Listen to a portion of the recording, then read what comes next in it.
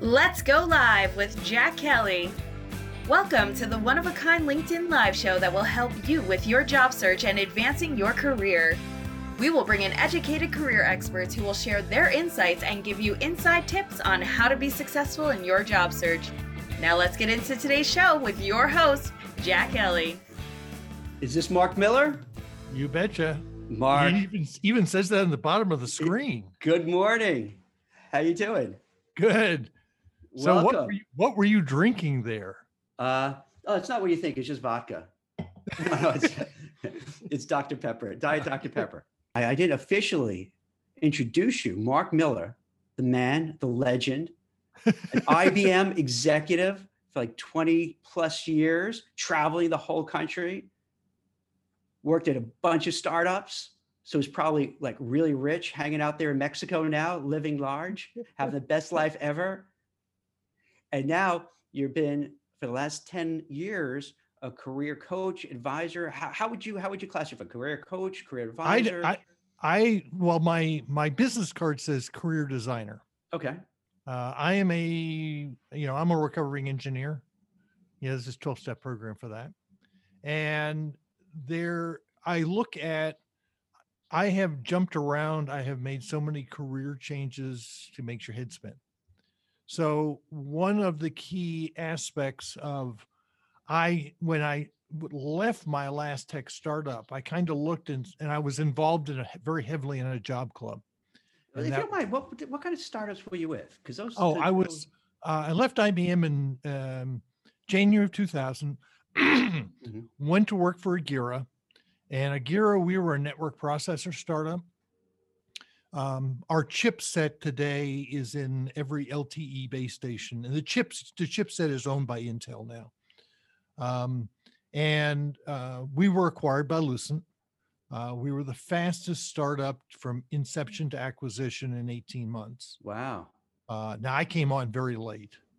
I was employee number 40. I didn't get rich, but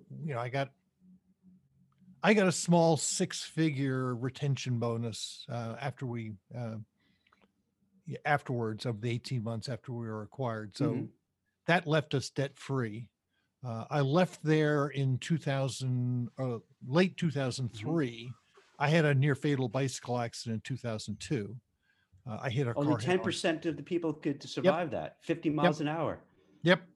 And so, and I was in Guangdong province in November of 2002 training Huawei, and that was the epicenter of SARS-V1.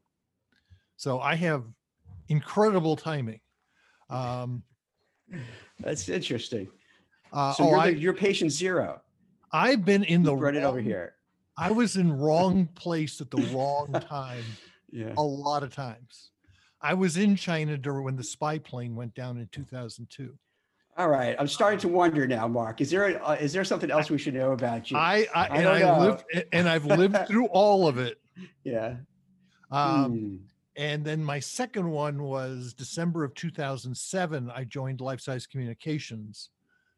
Notice the timing: January of 2000, the beginning of the .com bust, and December 2007, the beginning of the Great Recession. So basically, whenever you start a new job, I got to short the stock market, is what you're telling me.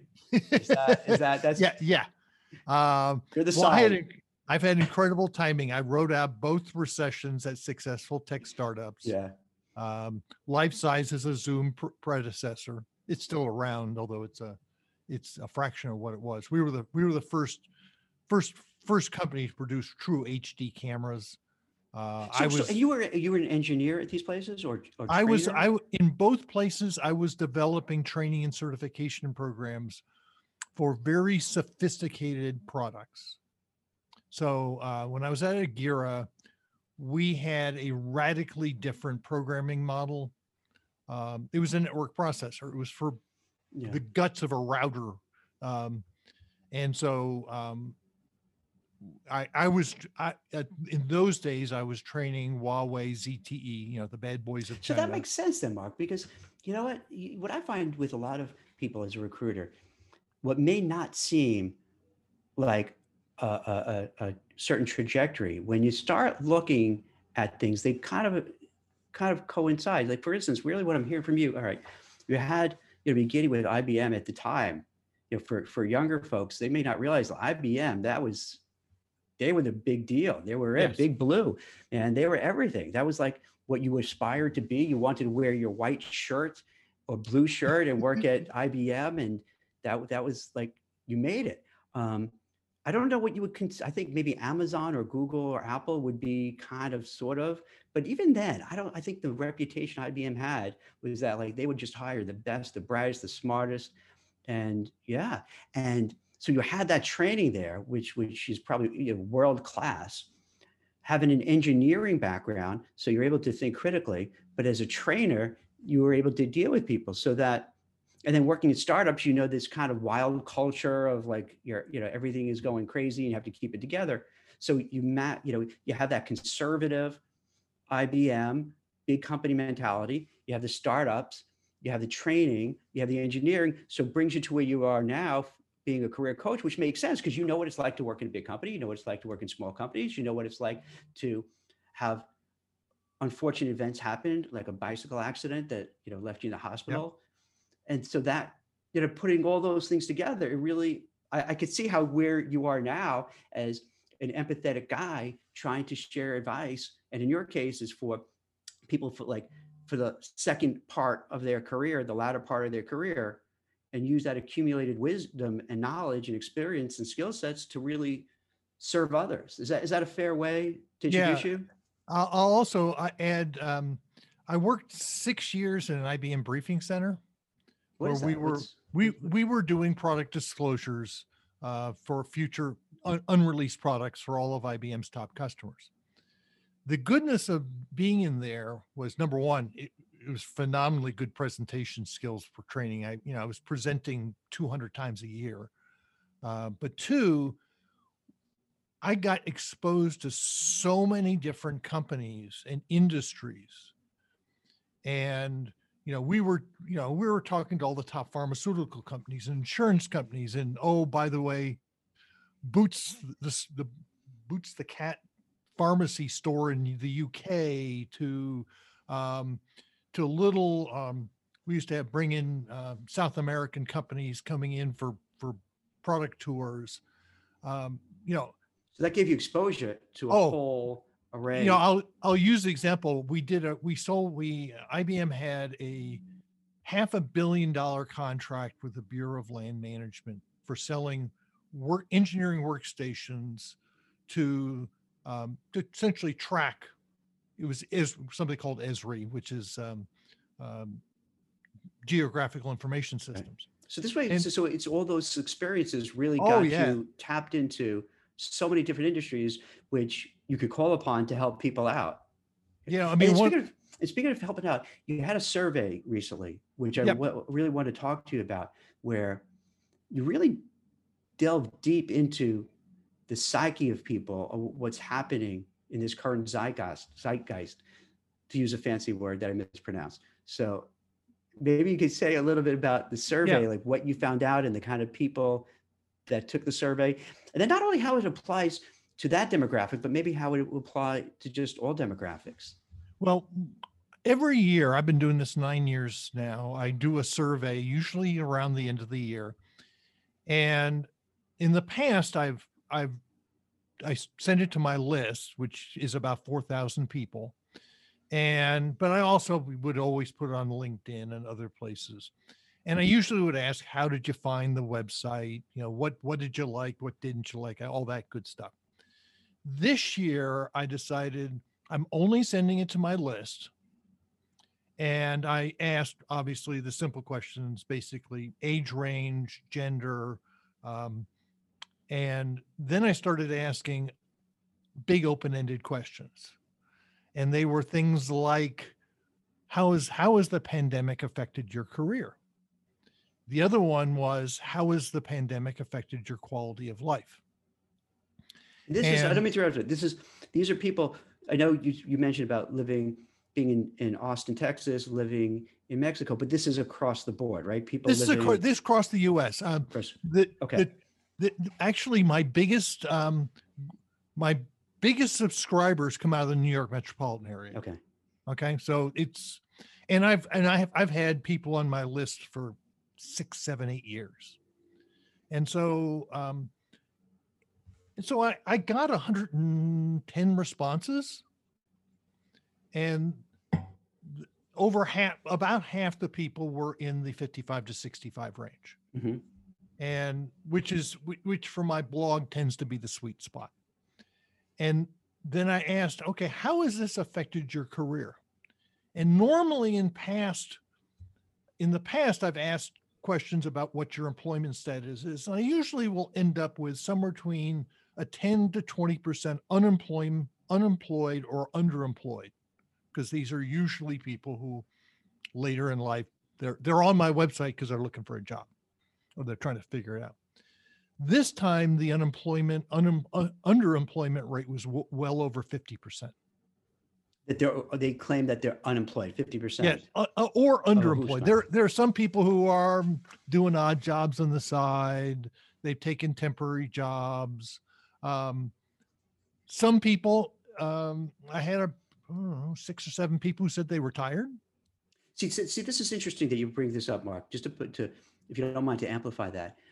That's something I take exception with the monthly job reports, and I write about that on Forbes every month, is because the numbers aren't really accurate. Because if you're, in the example you're giving, you're 55 years and older, and you lost your job, but now you're working, let's say, and there's nothing wrong with this. There's a Walmart greeter or in Home Depot to get some money coming in to get health benefits. You're employed, but does that really count? I mean, there should be accounting for your background, your experience, and the quality of job you have. It's almost like being unemployed to a certain degree. So it's like a head fake. So the numbers look good because, Joe Smith is technically employed, but Joe Smith is miserable. He doesn't want to do that. He was an engineer, and for whatever reason, he lost his job and he can't get it back because of ageism. So it's worse than that. Yeah. There are probably 3 million older Americans who've been displaced, who are not counted because they're not looking for a job and they're not on unemployment. Yep, fall off the radar, right? They just fall right off the radar. I interviewed my cousin, the other Mark Miller, and he has the Retirement Revised podcast and newsletter. And Mark was talking about the fact that somewhere in the neighborhood of 3.5 million folks who are 55 and above who've been they've disappeared off the employment rolls.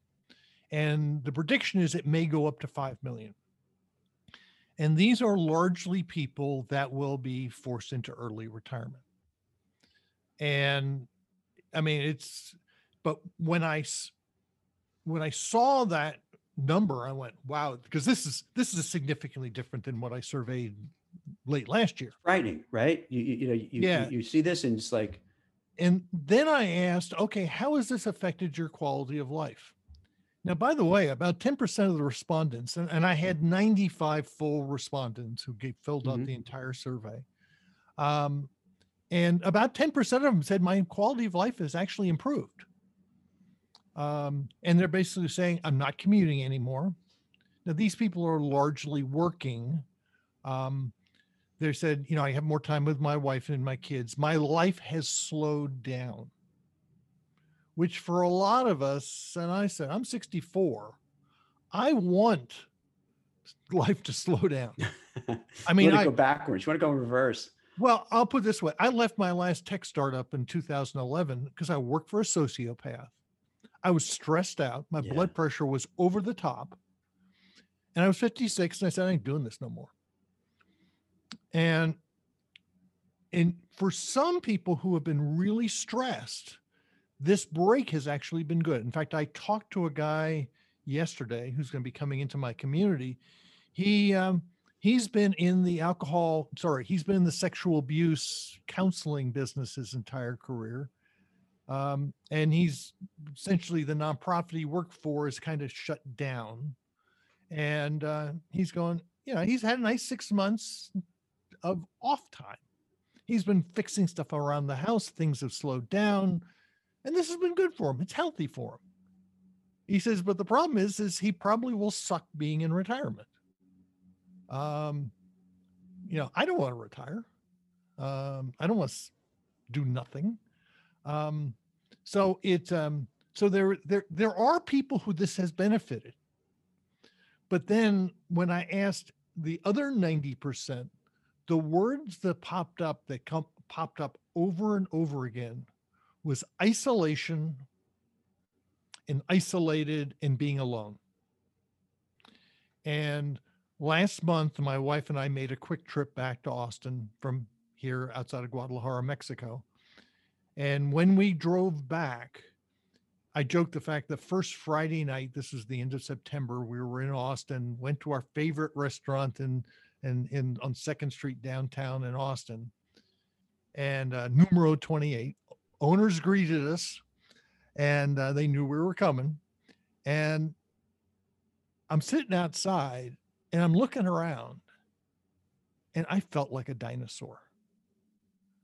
Everybody was under 40. Most people were under 30. Now, admittedly, they were masked up. They were behaving themselves. We walked over to Trader Joe's afterwards. Everybody in there was young. And by the way, someone's young when I'm old enough to be their father. It's Mark, my parents have both passed away, but my dad would always refer to someone who might say, "Oh, yeah, that kid," or that young guy. I'm like, "Dad, you're like 57. That's not a kid." You know, so it changes your perspective. But let me kind of dial back a second for what you're saying, because I hear the same thing in terms of from people. We started Recruiter, which is driven by what was happening in the pandemic, to get people together, to help them out, to help crowdsource ideas, to get leads for jobs. We'll have these meetup calls where people could ask, and myself and others could give answers, job search tips, and what have you, to help out. And oftentimes it's a place where people just commiserate and feel better that they're not in it alone. So I do hear that from people that on one side, it's interesting, to your point, that the quality of life is different. It's almost like, even if you're in between jobs, a lot of the stress of the daily commute and the grind and everything is off. It's replaced by another fear of like, oh my God, I got to get a job, but it changes. Or if you have a job, even though you're not happy, but you're working from home. So as you pointed out, you're with your family, because my kids were home for school for the longest time because the college is shut down. So you can see that. But what I get worried about, and I'm really curious what you think about, is, let's say you're 55 years and older. You say, okay, my quality of life, it's not so bad. It's some isolation and stuff. What happens if they can't get back on track? And the stock market has been on fire. So maybe if they have investments, they're like, all right, my net worth is okay. But what if there's a sell-off? What if there's a crash? They can't get a job back. And we live longer now. So that 55-year-old can conceivably live to 85, 95, or 100. I don't think that's being unrealistic nowadays. To me, that's frightening. Like, what is going to happen to that segment of the population? And more so, we all talk about different types of discrimination, but the only thing we have in common is that we get old, and we're all going to be there. So this is like something we could all agree on and unite behind. Like, hey, what do you think? What do you think is going to happen? What do we do about that?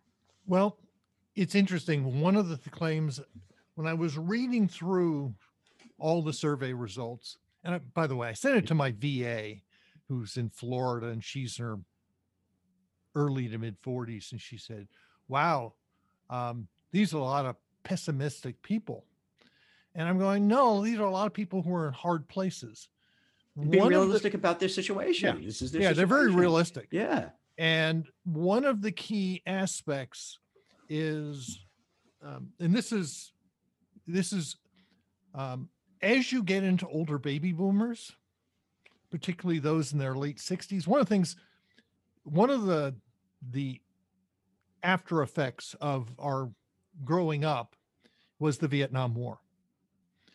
Those who were born in the late 40s, early 50s were affected far more by the Vietnam War. And one of the things that happened is many of them delayed marriage and household formation.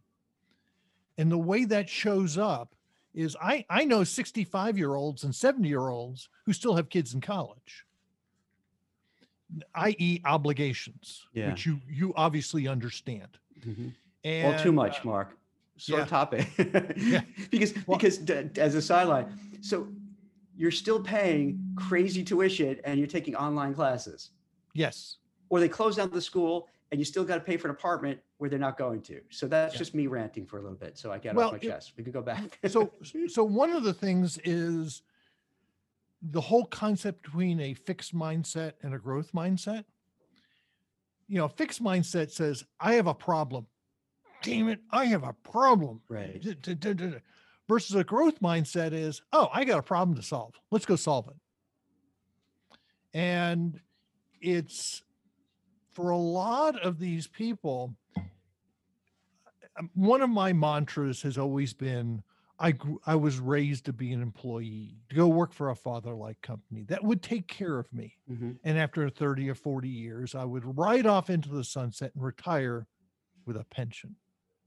And of course, when I graduated from college, I followed what my parents told me to do. I went to work for the IBM. Mm-hmm. And I was assimilated. Resistance was futile. But I'd never owned a white shirt, and I never owned white. Was it right? It was white or blue shirts, right? That was the standard. I did not own any of them. Of course, I worked in the lab, and by the time I got into sales and marketing, that was all gone. But nonetheless, it was the mindset was, I go work for somebody and I'll have employment for life.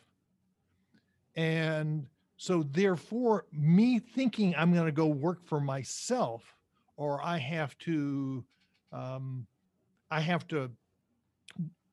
don't have that secure paycheck. When I left my last tech startup, it probably took me 18 months before I stopped waking up in the middle of the night going, I don't have a paycheck anymore. Yeah. Right? And this pandemic, from a career perspective, is throwing everybody out of their comfort zone. Even those that are still employed are working from home. They may be spending too much time with their kids and their spouses. If they're younger, they may have kids running around. I've known, when I was back in Austin, I ran into we use a friend of ours' house as a home base. That's where our mail goes. And her neighbor was a young woman with 2 small kids, and she quit her job so she could be with her kids and help them get through the distance learning. Yeah. Right. So it's dislocating so many people. 800,000, Mark, I read that 800,000 women have kind of gave up their jobs because they couldn't do their job and help kids with these clunky online classes. And You're right, it's affecting across the board. But back to those 55 and older who fall off fall off the train.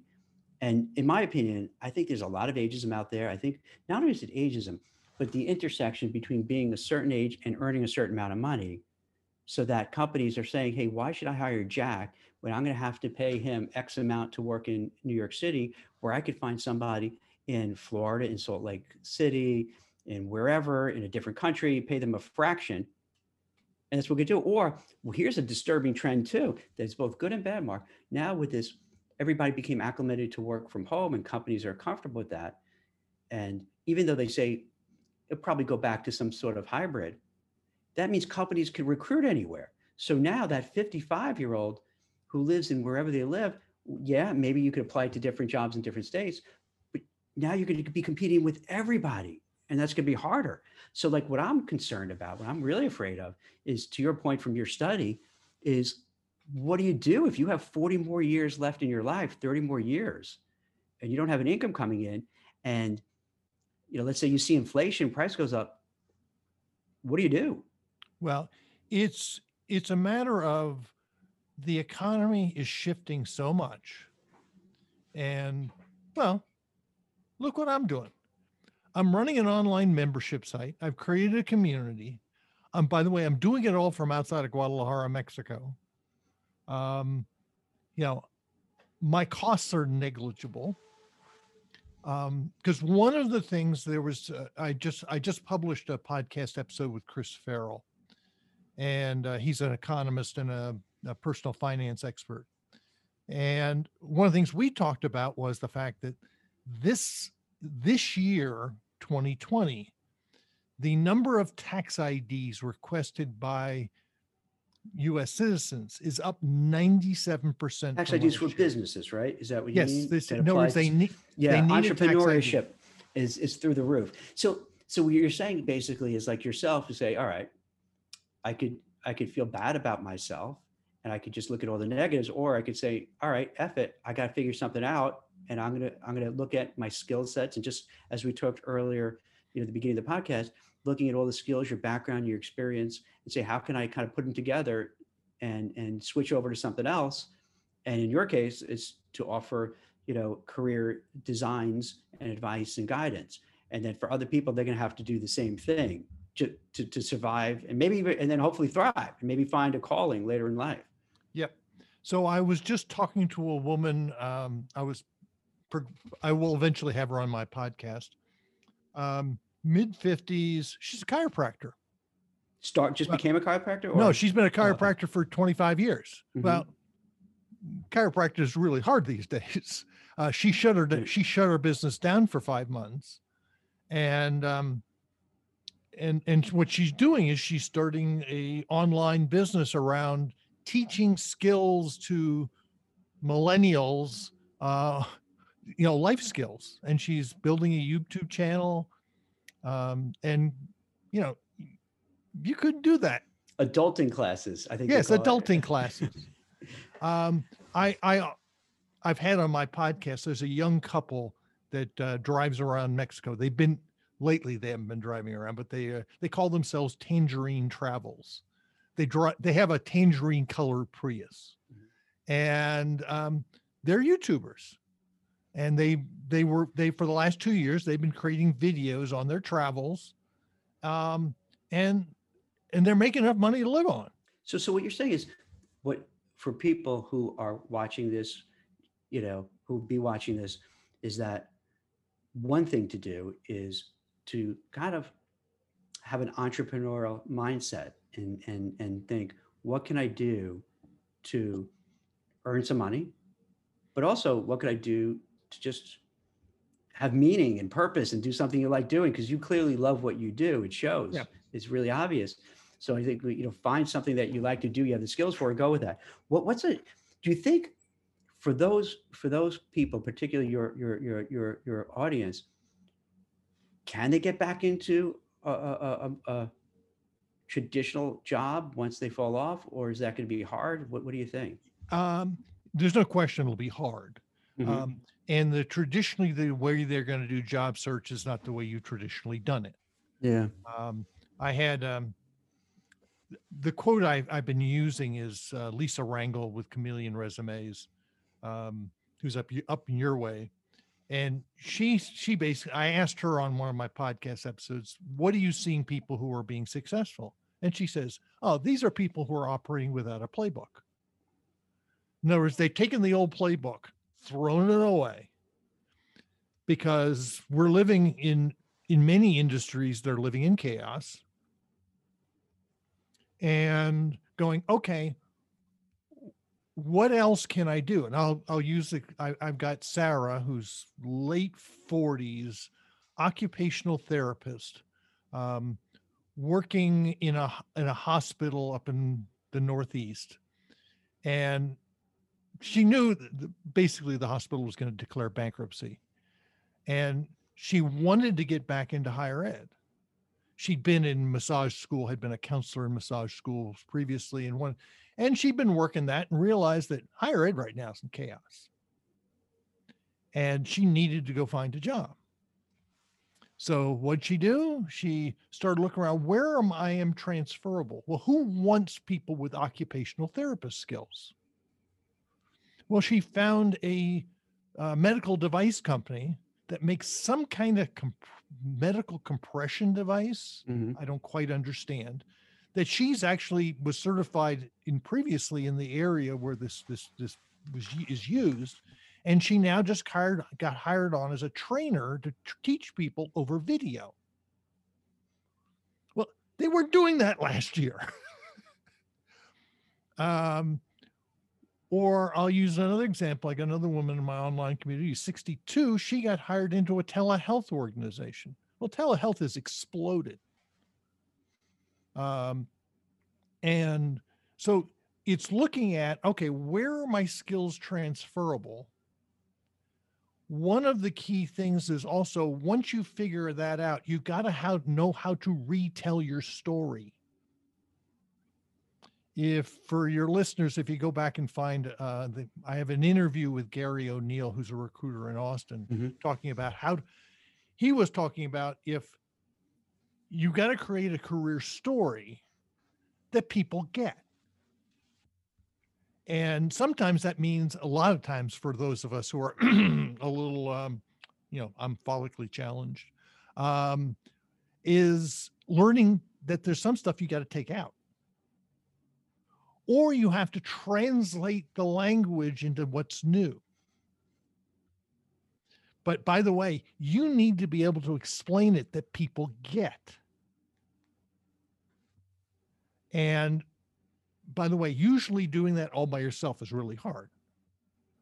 But it's I'll use an example. Gary talked about, he had a woman who was, she had been an event planner, had done all kinds of things international. She'd been in Austin, was looking for a job, and he's basically going, she talked about all this international experience she had.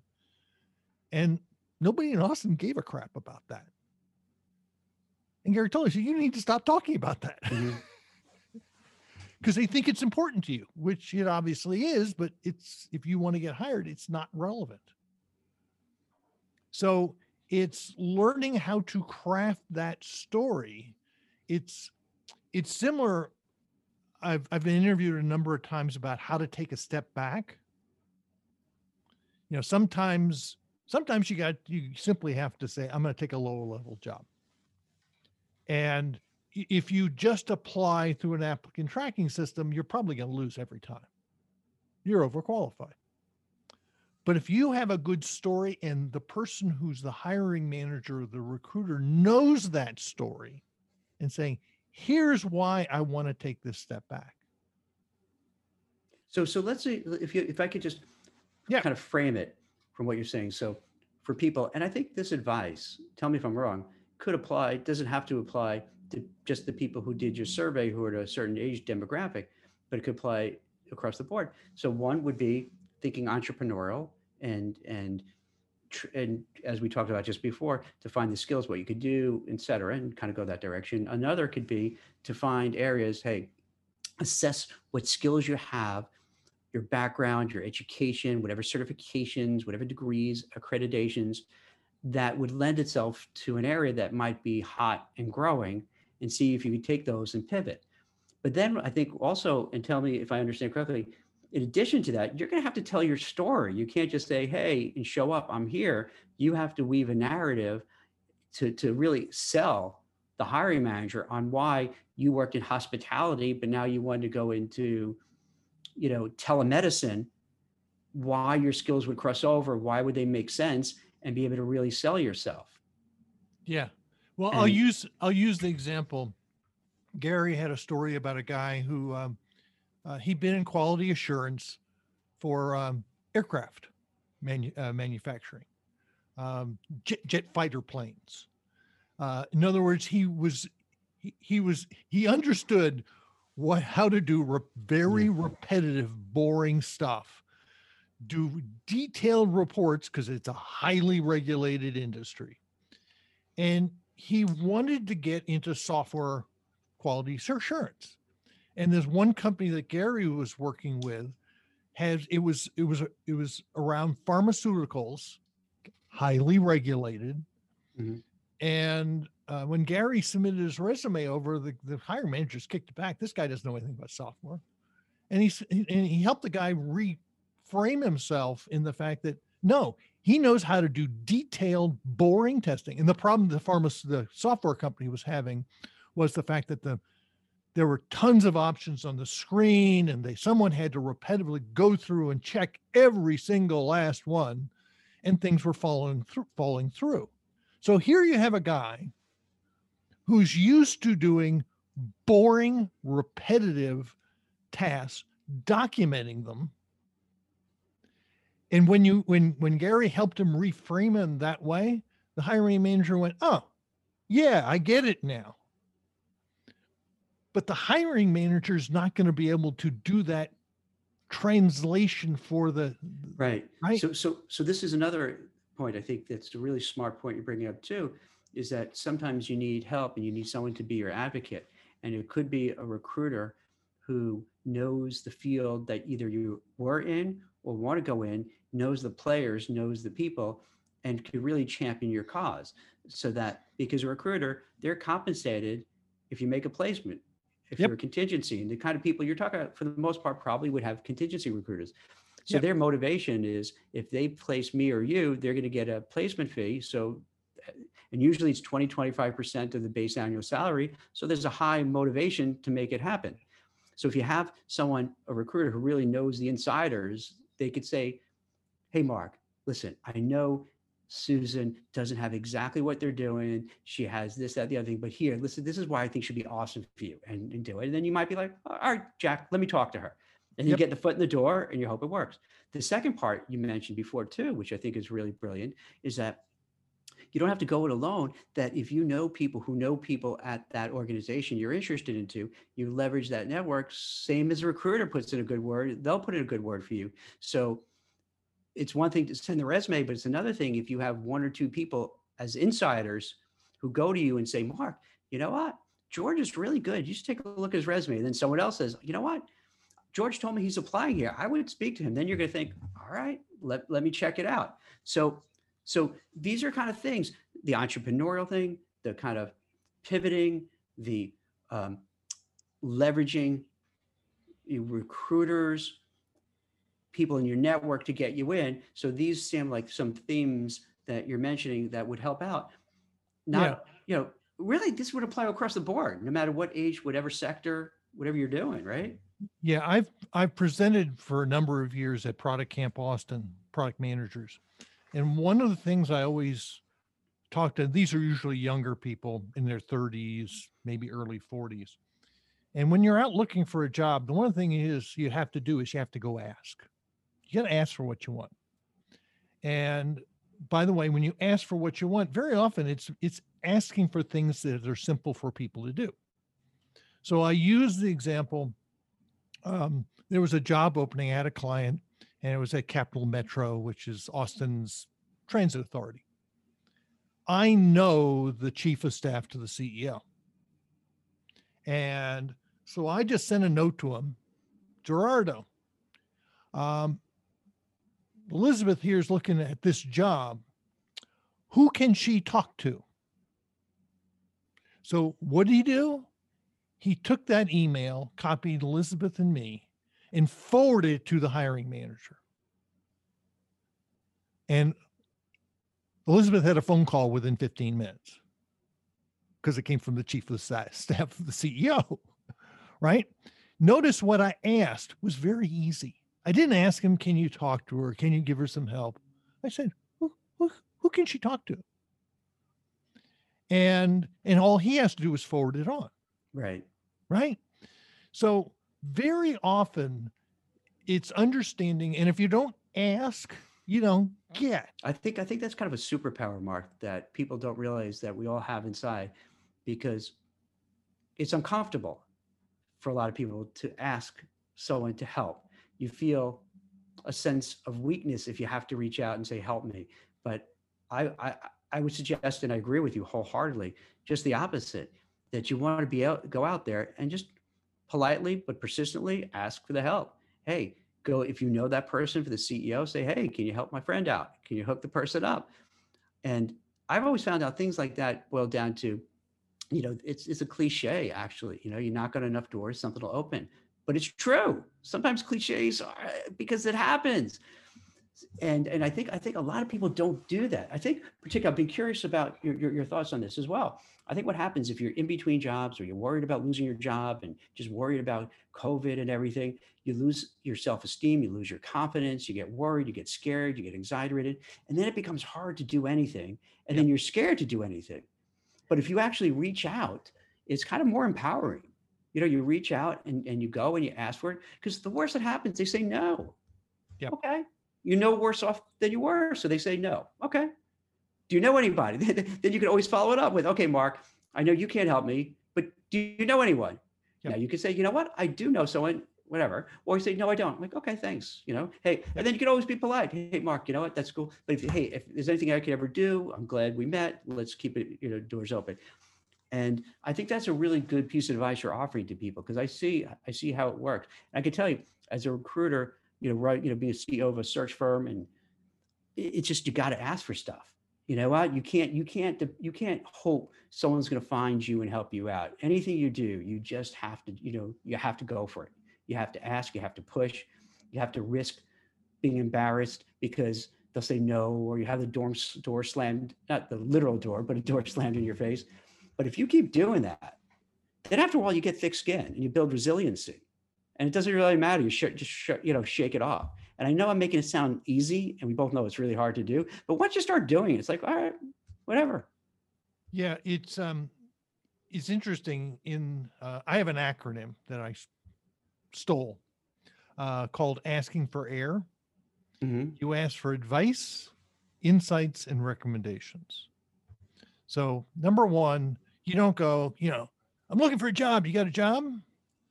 Mm-hmm. So you just froze up on me. Oh, did I? And so one of the key aspects is, I'm going to let this go through because you're frozen for me. Am I? Oh, no. Let's give it a second. There, you're back. Okay. So one of the key aspects is when you ask for advice, it's a compliment. People don't turn you down. Then you ask for their insights. What do they see? But the key piece is to ask for their recommendations. What do you think I would do next? Who should I talk to next? Are there a couple people you can introduce me to? Mm-hmm. So ask for that. The other piece is, in this world of COVID, we're all working from home. And one of the things I've taken to do is I just pick up the phone and start calling people. Over the last 9 months, I can't tell you the number of people I just, and it's nothing more than saying, how you doing? Mm-hmm. When we were back in Austin, I had probably a dozen calls with either calls or met face to face. Yes, we socially distanced and did it outside because all these people were over 60, and going, how you doing? And because empathy goes a long way. And one of the things that you quickly find is when I've made these phone calls, and I'll just everyone says, thank you for calling.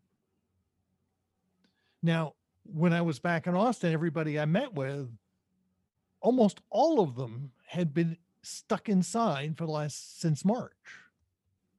And I was gone, and which came through in spades in my survey. And I'm going, this isn't healthy. So therefore, what are you going to do to get social interaction? By the way, one of the things, I have a friend back in Austin who was explaining the fact that the collision rates on the highway are up, yet traffic is down because people are forgetting how to drive. That's so interesting. I thought you were going to say that they're down because less people are driving. And no, because when people get out, they're not.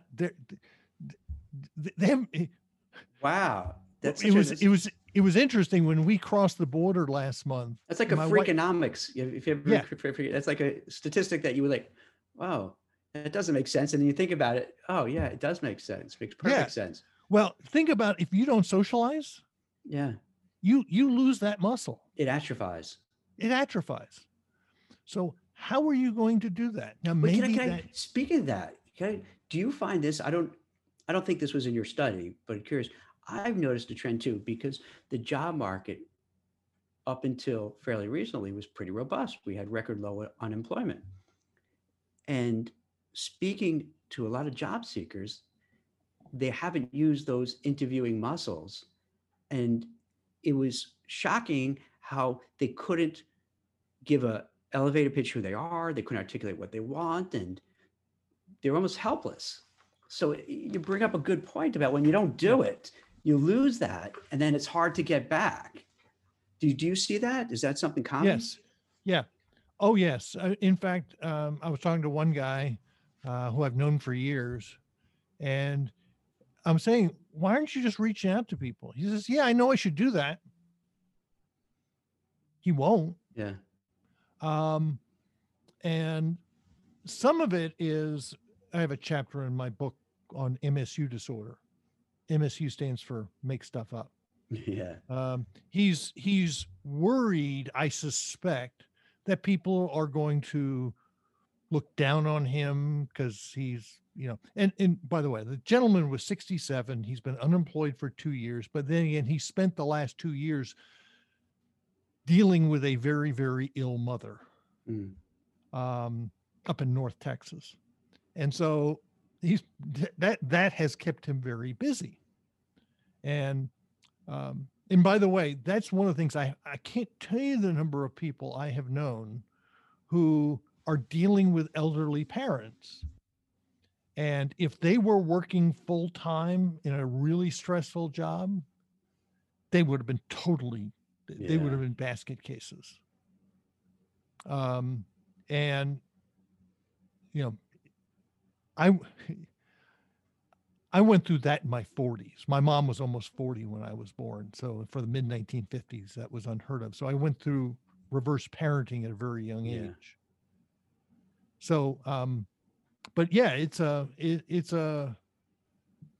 people are worried. And so you've got to go exercise those muscles. What other things did you find out in the study? What other interesting things? Number one, besides the isolation, I was really surprised at the number of people who were self-employed and were still self-employed, but they're having a really hard time finding clients. And I would love to know. And I got 24 people who said they talked to me.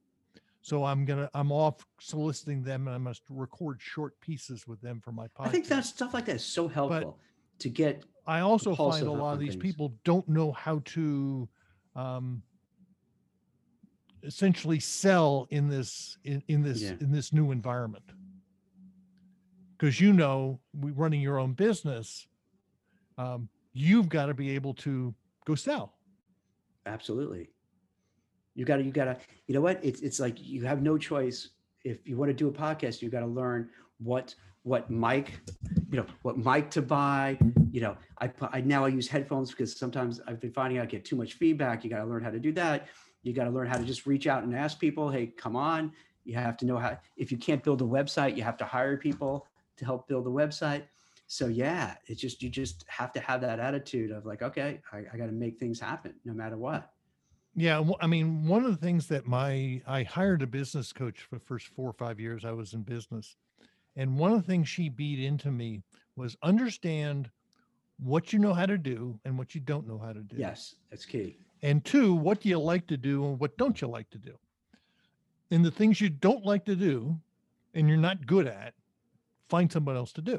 That was really good advice because I didn't have a business coach, but I learned it by trial and error. Yep. And that was kind of a big mantra of mine. I find out, what I like to do, even though I was a CEO of the company, I ran a recruiting desk because I was a better recruiter than a manager.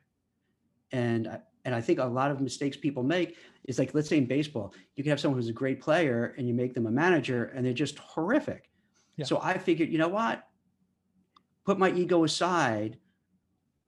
I wouldn't tell people I'm the CEO or whatever. I would be just like, regular recruiter because I was better at that than I was managing. So I let other people manage.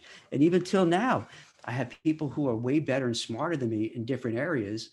And I say, go run with it. I'll do what I do best, which is like the marketing, the sales, the creative aspect of things and what have you. But then you have the other people who have different skill sets. So you could really, everyone could run what they do best. So I think she gave you some really good advice. Too bad I didn't have someone to tell me. I had to learn all this by trial and error though. Yeah. I mean, you're going to have to figure out where do you want to plug in? Yeah. And more importantly, at this point in life, what the hell do you want to do? I don't want to go back into the corporate world. I don't want to work for the man anymore. I couldn't see doing that either. I can't. I want to couldn't imagine going to a big company. I don't know. I guess maybe depends, but I can't see that happening. No, and you talked about the fact that many of us will work into our 70s and 80s, and there's some people who shudder at that. And I'm going, but if I'm loving what I do, it's not work.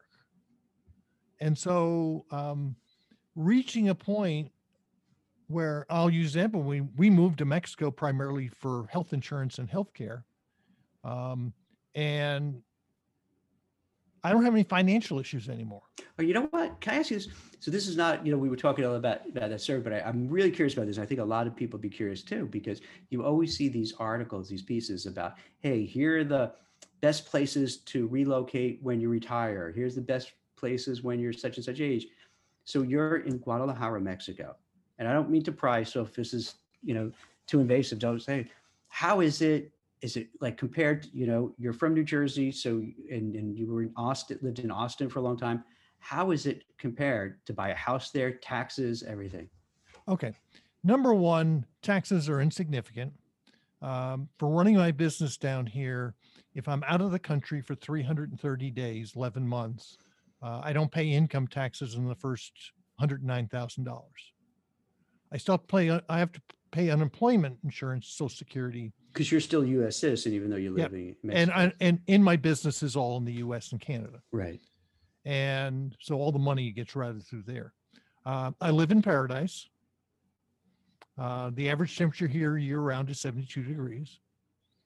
A lot of people will tell you, oh, you're stupid for living in Mexico because it's so dangerous. And when I went back for my 45th high school reunion back up in Jersey, and I had people read me the riot act about, I was living in someplace so dangerous. And I said, yeah, well, where you live is dangerous, really dangerous, because there are all these murders in the south side of Chicago. Well, it has nothing to do with us. I said, neither does where I live. Yeah. I live in one of the safest places in Mexico. In fact, my son and daughter-in-law both work for the Navy. They both have secret and top secret security clearances. They both read us the riot acts when we said we're moving to Mexico. And then because they're thinking, in the stereotype areas that could be dangerous. Yeah. But it's like anywhere else, right? And you pick any city and you're going to have great wealth, great poverty in between, right? It's the same all over, basically. Well, I'm lucky in my career. I worked in 40 different countries. Right. I can culturally integrate. And so with Mexico, it's more of an expat place where you are, right? Where I am, right. It's a huge expat community. Now, next year, Susan Leahy and I'll be writing a book on how to become an expat. Now, Susan right now has moved to Porto, Portugal. That's on the list. That's on one of the places, which Portugal's beautiful. It's so cool. The beaches are amazing. Well, the interesting one there, I just talked to her this last weekend, and she was saying that the Portuguese largely, they're very compliant people. So they wear masks, they behave themselves. And so therefore they have a relatively low COVID rate, and she's still taking her surfing lessons, and she's, and she's got Portuguese healthcare, and she's got a certain type of visa that allows her to work there. You have to learn the language though, or do they speak English? It's very helpful. So one of the things we're going to do is write a book on how to do this, not step by step, because it's different in every country, but the decision points that you have to make. And one of the key aspects, before we did this, I remember reading an Ecuadorian expat book where we thought we were going to move to. They basically said, if you decide to become an expat and you go someplace and you live like a local, you work on speaking like a local, you eat like a local, you transport like a local, you'll live a happier, healthier, and longer life. If you go there, don't want to learn the language, live like an American, eat like an American, transport like an American, you'll pay for it. And you'll pay for it in money, health, and longevity. And where I am here, there are stores that cater to the gringo community. You can buy all the crappy packaged food that you can get in the stores in the US, you can get here. I got a Costco within 45 minutes of So me. let's say for a house, right? How I'm would, not buying a house here. let's say you did. Let's say someone buys a house. How Well, would it be compared? Because that's a big expense for most people. It's A much house, cheaper. yeah. It's typically much cheaper. There are no mortgages, so you got to pay cash. Oh, really? Yes, mortgages are a Western, U.S. and European concept. There are no mortgages? I never knew There are that. no mortgages. So how do people buy houses? Just they They're don't passed really. down from family from generation Wow. to generation. So if It's you a- wanted, so if It's you a wanted to buy a different house, concept. because here's Mark, here's what I'm thinking too, because you really opened my eyes to something. I wonder, sometimes, and you said this to me before about looking where things are going, and I wonder if you play out how things are going and people living longer, and it might be might see a lot of people be underemployed, unemployed, chronically unemployed, and have to make their money last. You could see a wave of people saying, hey, you know what? I can't live in Boston. I can't live in New York City. I can't live in LA, San Fran. And then now I can't live in other states. Let me go to Guadalajara, Mexico, because my money will go further. And that could be a big trend. So but you would need to buy it all in cash, though. That could be tough for a lot of people, though. But I guess you could rent, or you could have. Yeah, I mean, we rent. I own my condo back in Austin. That throws up enough money to pay for my rent down here. Again, one of the key aspects when you go overseas, you have to throw all of your concepts of how life should be from the US, and you need to throw them away. So it's very common for couples to move abroad and get divorced. One wants to be near the grandkids, one doesn't. One of the advantages of living where we do, I'm 40 minutes from the Guadalajara airport. Class example, in late February, my wife's mother, her father went into an ICU in Longview, Texas, far east Texas. I was able to get, for the next day, $1,000 round trip ticket to Shreveport. Next day. And that went through Houston. Total flight time, 5 hours. And so, when we were other places like Ecuador, where it's a real, every flight is a red eye, both coming and going. And it's Susan, who's in Porto, her kids were in Austin, they're moving to Chicago. If she goes to Austin, it's a flight from Porto to Frankfurt to Atlanta to Austin. Mm-hmm. With her kids moving to Chicago, her two youngest are moving to Chicago. It's a Porto to Lisbon and a 7-hour flight to Chicago. A lot easier. So one of the things you have to say is, okay, if something bad happens or I need to go, can I do it affordably, and can I do it in a reasonable amount of time? But it's a lot more complicated than you think. Yeah. And I always tell people, if the immigration officer tells you to stand on one foot, stick one finger in one ear and take the other finger and stick it up your nose, do it and smile while you're doing it. Well, that wouldn't happen with U.S. immigration. Oh, U.S. immigration are brutal. So, hey, let me ask you, what's any of the last pieces of advice from this that you've derived from the survey that you think would be helpful? The key piece is mindset. Mm-hmm. This is not going away anytime soon. We are my audience is in the prime folks if they catch the virus. Mm-hmm. Yeah. Most of these people do not want to go back in the office. You're going to have to get scrappy. You're going to have to develop a plan for the next year. and saying, how am I going to do this? And so just like Lisa Rangel says, you got to throw the playbook out. Yes, you're going to have to throw everything you've done in the past. You're going to have to throw it out and come up with a new strategy. And as there was a very good article talking about lifeboat jobs. And so sometimes, when a ship is sinking, you got to get off and get in the lifeboat. So maybe that's going to work for Starbucks or Costco that pay part-time, they pay health insurance for part-time employees.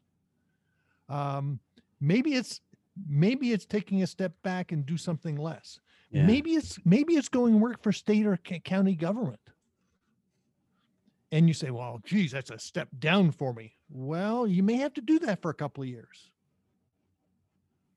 And in fact, I've got a gentleman I've been informally coaching up there in New Jersey who got laid off. He was an IT guy, desktop, with one of the major pharmaceutical companies, and got laid off. And he finally decided in his mid-50s, I'm just going to go take a job with the state. Took about a 40% pay cut. But you know what? He doesn't look at his computer on weekends. Doesn't that sound great? Yeah, so it does sound really, the essence is you have to change your perspective, and that's business as usual is not business as usual. Things have changed. You have to change with it. Throw out that rule book, have that internal strength, courage to move forward, embrace all the uncertainty, embrace the unknown. Easier said than done, but just keep doing it. You have to ask for the order, whether it's someone to get you a job, to get you a lead, to get you in the door. You have to be open to pivoting, to making a transition. You have to be open to maybe trying the entrepreneur route. So it's a time period where you could either, it's almost boils down to two paths. One is you could just give up, which really isn't an option, or the other is to say, all right, I'm going to maybe start a business. I'm going to start a new career. I'm going to learn some new things. I'm going to take a temporary lifeboat job that Mark suggested. But you got to keep trying till you find it. And I guess, Mark, you probably find I bet you find in the people that you coach is that some are fortunate and find something right out of the gate. Like, oh my gosh, this just worked out. I pivot into something and I love it even more than I love my first job. Or some people just try and it takes a long time and they finally find it, but not so easy. And you get then everyone in between. But I bet you the common denominator is if people understand that this is not going to be easy, try to get past the fear, the anxiety, and just say, hey, all right, it's a do-over and I'm going to make it work. And I bet you those are the kind of people who succeed, right? Yeah, again, it comes down to, we are experiencing in this economy and in this pandemic, something we've never experienced before. And so therefore, again, it comes to that growth mindset. This is a problem I got to go solve. Mm-hmm. Let's go solve it. And those people who take that approach, and the other piece here is, I grew up, Apollo 13, failure is not an option. Mm-hmm. And when I graduated from college in the 70s, if you couldn't find a job, you were a screw up. Mm-hmm. And now, in fact, I was just on a podcast. I was interviewed for a podcast this weekend by two guys out of Silicon Valley. They're in their 30s and it's fail often, fail fast. Yeah. No, you got to go try. Exactly. There's no shame in that at all. I mean, I'll put it with my own business. This has been a weird year, for book sales, website traffic, podcast downloads. It's been a weird year as things go woo, woo, mm-hmm. woo. And it's just like, okay, what am I learning from this? And, I could easily say, screw it, I'm just going to go retire. But no, these are fun problems to solve. They stretch me. That's great. You know what? I think that's a good way to kind of wrap it up in the sense that we're in the past, yeah, people look, oh, you failed, and there's a stigma attached to it. But I think we've transgressed that to go to a place now where that's okay. It's a learning experience. And I think even more so in a pandemic, it's almost you have the liberty to try things and do things and fail again and try and fail till you find till you learn from the different things and you find that right thing that's right for you. And that's kind of almost healthy because from as you mentioned, a record high level of people are starting up businesses in one form or another. So yeah, this is a thing. So whether it's and the same thing applies to your career. You keep trying and trying. If this one doesn't work, try something else. If you fail, you keep trying, and then after a while, eventually you'll find the right thing. So I think the study is really good because it shows that yeah, there's a lot of angst, but at the same time, there's a lot of things you could fight back against it, and a lot of things you could do to make your life better. And actually, hopefully, I think for most people, if maybe they put into place your suggestions, your ideas, your guidance, that they could even be better off than they were before. Yeah. So I think that's really healthy. And I really appreciate your insights. And it's really cool because you're coming, as we said at the beginning of the call, you're coming from a place that you've been at IBM for a couple of decades plus. You've been at startups. You're in engineering. You're a trainer, so that your perspective cuts across so many different disciplines that you're able to kind of have these, you've been through it, so you could share that. So it's not like a lot of people just have never lived it and they're like, oh, here's what you could do. You lived it. So you know what it's like. So when you're talking to people, it's real, it's authentic, not just theory. So I think when people listen to this, they could really appreciate this is grounded in a life well spent, big companies, small companies, startups, traditional big blue, trying all different things and keep trying and keep moving forward. And that's what makes life fun. You just look at it that way. So I really appreciate your advice, your guidance, your suggestions, and I think a lot of people will benefit from it. So thank you so much, Mark. Hey, no problem. Excellent. Hope you enjoyed this episode of the WeCruiter podcast. If you want to check out other great content from WeCruiter, make sure to visit us at wecruiter.io. That's WECRUITR.io. We offer tons of great resources for job seekers and professionals, so make sure to check us out today.